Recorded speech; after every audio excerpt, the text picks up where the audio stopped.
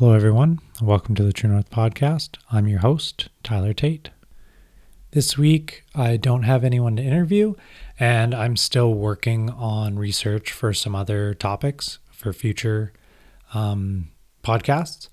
So I just want to leave any hunters, anglers, or outdoors people listening with a thought that I've been playing around with the last couple of days. We live in a very selfish society. We constantly think of only ourselves and what will benefit us individually. We let transgressions occur to other people because of an "it doesn't affect me" attitude.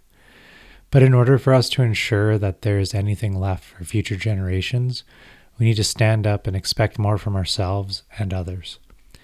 Public lands and outdoor activities need a unified voice to help protect them for today and for the future.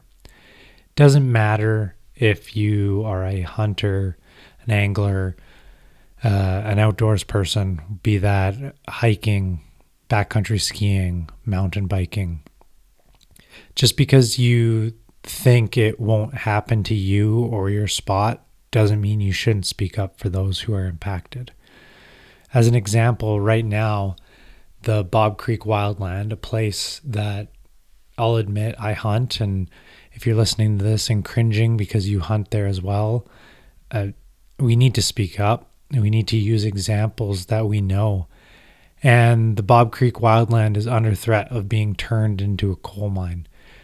If the provincial government feels like they can do this here, what stops them from doing it in other wildlands, other wild places, taking down other mountains in other parts of the province? What stops them from pillaging a place like the Wilmore, which is a pristine wildland north of Jasper?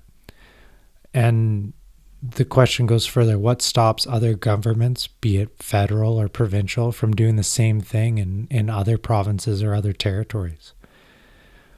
We need to help and educate others to foster stewardship of the land.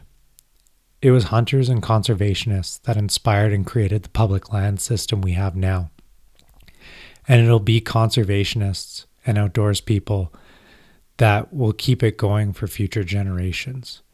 But this can only be achieved if we stand up together and speak up for all lands and peoples. We have to celebrate and support responsible land use, no matter what our preferred activities are. Expect the most from yourself, lead by example, and others will follow. I'd like to steal a quote from Doug Duran. It's not ours, it's just our turn. And I want you guys to carry that forward this year as we battle to maintain our public lands. Thank you for listening. If you like the episode, please leave a review or subscribe. And hopefully future episodes will be longer and more substantial. Thank you.